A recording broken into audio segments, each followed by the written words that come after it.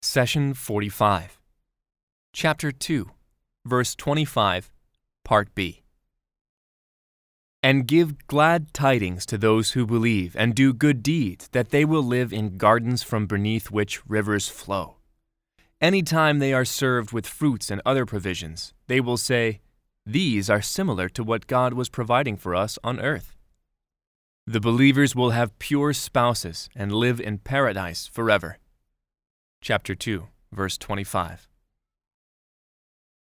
God gives those who have faith that is expressed through righteous deeds the good news of paradise. The gardens of the heavens is used in the plural form because paradise has many different levels, and each level has its distinct classes of bliss.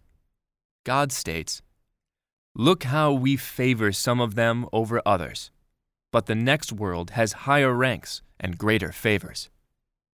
Chapter 17, verse 21. One of the highest levels of the heavens is called Al-Firdos. There are the gardens of Eden, the gardens of bliss, the gardens of eternal life, and the uppermost heaven. The gardens of Ilyun is the most luxurious and the best of them all. It has the greatest honor of being in God's company, a pleasure beyond all the pleasures of the heavens. Moreover, food and drink in paradise is not related to hunger or thirst. Rather, it is given according to the desire and enjoyment. In the following verse, Allah is promising you something that you do not know and cannot see. He says, "No soul knows what joy is kept hidden in store for them as a reward for what they have done." Chapter 32, verse 17. No one in the world knows what pleasures exist in paradise, nor are there any words in the human language that can express these pleasures. Thus, God used words that our intellects understand and our minds can use to approximate these pleasures. Allah started the description with the phrase, "gardens from beneath which rivers flow." The word "from" indicates that the source of these rivers is paradise itself. In other words, the springs sprout from the soil and rocks of paradise, and thus gives its residents the added peace of mind that they control the water source, and it will never be cut off or diverted away from them. The pleasures of paradise are indeed eternal and everlasting. Wherever water is plentiful, there will be plush greenery, pleasing scenery, and wonderful fruits. God says, "Any time they are served with fruits and other provisions, they will say, 'These are similar to what God was providing for us on earth.'" Let's take a few moments to talk about the fruits of paradise. In this world, if you want some fruit, you have to grow it, buy it, or maybe your family will bring you some according to their choosing. In paradise, on the other hand, the fruit will approach you by itself the moment you desire it. At the mere thought of something you would like, it will instantly appear before you. This fruit that is now in your hand will resemble the fruits of this world in appearance, but it will be nothing like it in taste or fragrance. It may look like the apple or mango that you and I know. Allah made it so because He wants you to feel at ease. We are comfortable eating something that is familiar to us, while we shy away from strange-looking foods.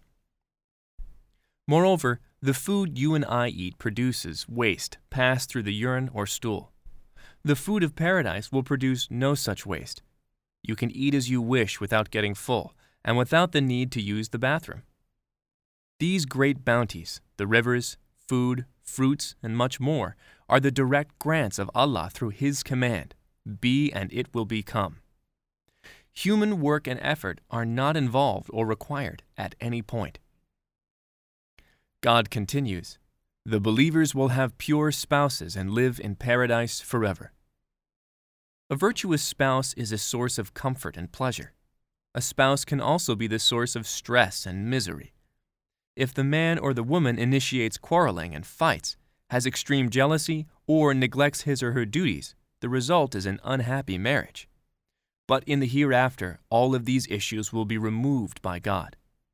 Hence, your spouse in the hereafter will be cleansed from everything that may disturb you.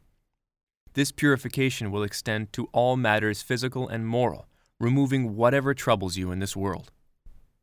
God says, "And we shall remove any bitterness from their hearts, brothers, sitting on couches, face to face." Chapter 15, verse 47. Perhaps the most important point is saved for the end of the verse. God says, "And live in paradise forever." This means that there will be no death. You will not leave this pleasure, nor will it abandon you. You will have an eternal life in bliss. The messenger said, "My Lord, my people treat this Quran as something to be ignored." Chapter 25, verse 30. Do not abandon God's book. Please take a moment to subscribe and to share with your family and friends. Visit us at www.qurangarden.com.